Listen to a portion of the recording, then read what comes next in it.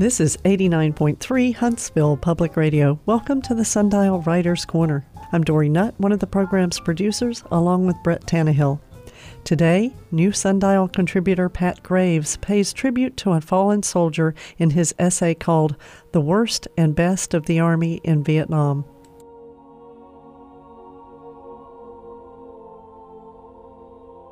There's possibly no closer bond in combat than a rifle platoon leader and his RTO, or radio telephone operator. Such was a lesson I learned in Vietnam as a 25-year-old second lieutenant rifle platoon leader in Company B, 1st Battalion, 327th Infantry, 101st Airborne Division, the famed Screaming Eagles. The division's 1st Brigade deployed to Vietnam in July 1965. The camaraderie of the brigade was reinforced when cooped up on the USNS Leroy Eldridge, a World War II transport ship in a 2-week crossing of the Pacific Ocean. The ship was named in honor of a World War I general officer. One soldier opined that he didn't know what the general did to have the ship named in his honor, but it must have been something bad. My RTO's enlistment ended after a few months. My platoon sergeant, Bobby Spaulding, suggested PFC Kenneth Rush as a replacement. I was incredulous. Rush was my main problem. He picked fights, cheated the Vietnamese vendors, was surly to leadership ad infinitum ad nauseum. But I remembered an admonition I learned at West Point. Listen to your NCOs. Reluctantly, I agreed. In the confines of our small platoon command post, Sergeant Spaulding, PFC Rush, and I talked and learned something about each other.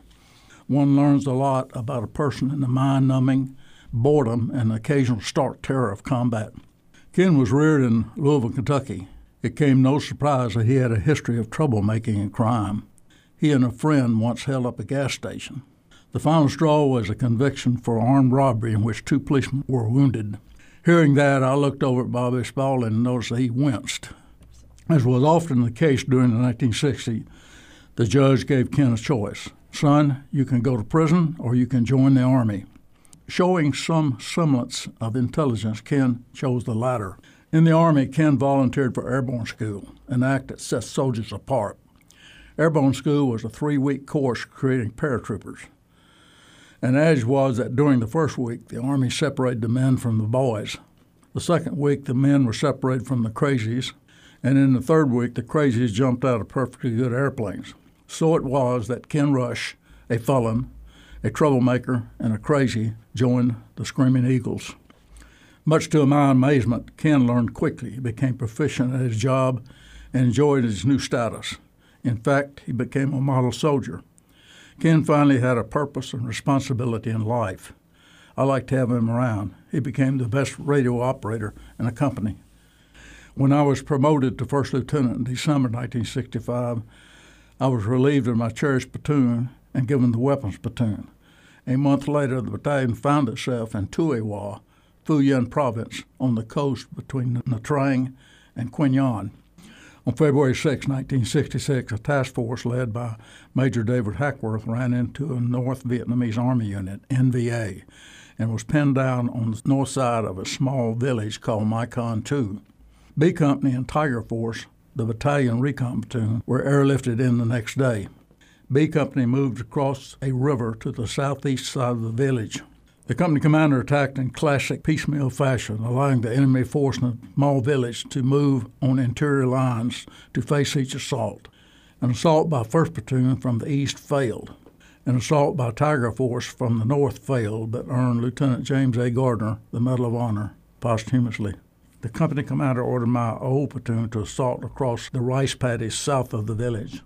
With Sergeant Bobby Spaulding nursing a wound, Staff Sergeant Bobby Williams was platoon leader. When the assault got within 25 meters of the village, the NVA responded. Ken took the first round in his right chest, exiting through his radio.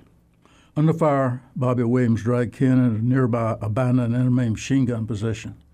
I made my way out to them to see if Ken and others could be medevaced. Ken had a sucking chest wound.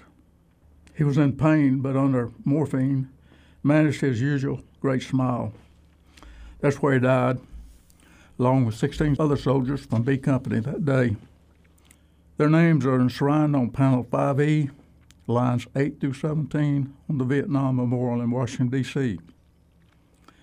Today, Ken would be called a hero. In Vietnam, he was an American soldier doing his duty. PFC Ken Rush, 22, was the best of the Army. Sarah and I placed a plaque to honor him at the Huntsville-Madison County Veterans Memorial. No, he was not from Madison County, but he deserves a tribute. Pat Graves was reared in Russellville, Alabama, graduated from West Point, and served 5 years on active duty in the U.S. Army. He practiced law in Huntsville for 35 years and is now retired. You can hear Pat's story again, along with all the past Sundial stories and poems, by visiting our website, WLRH.org.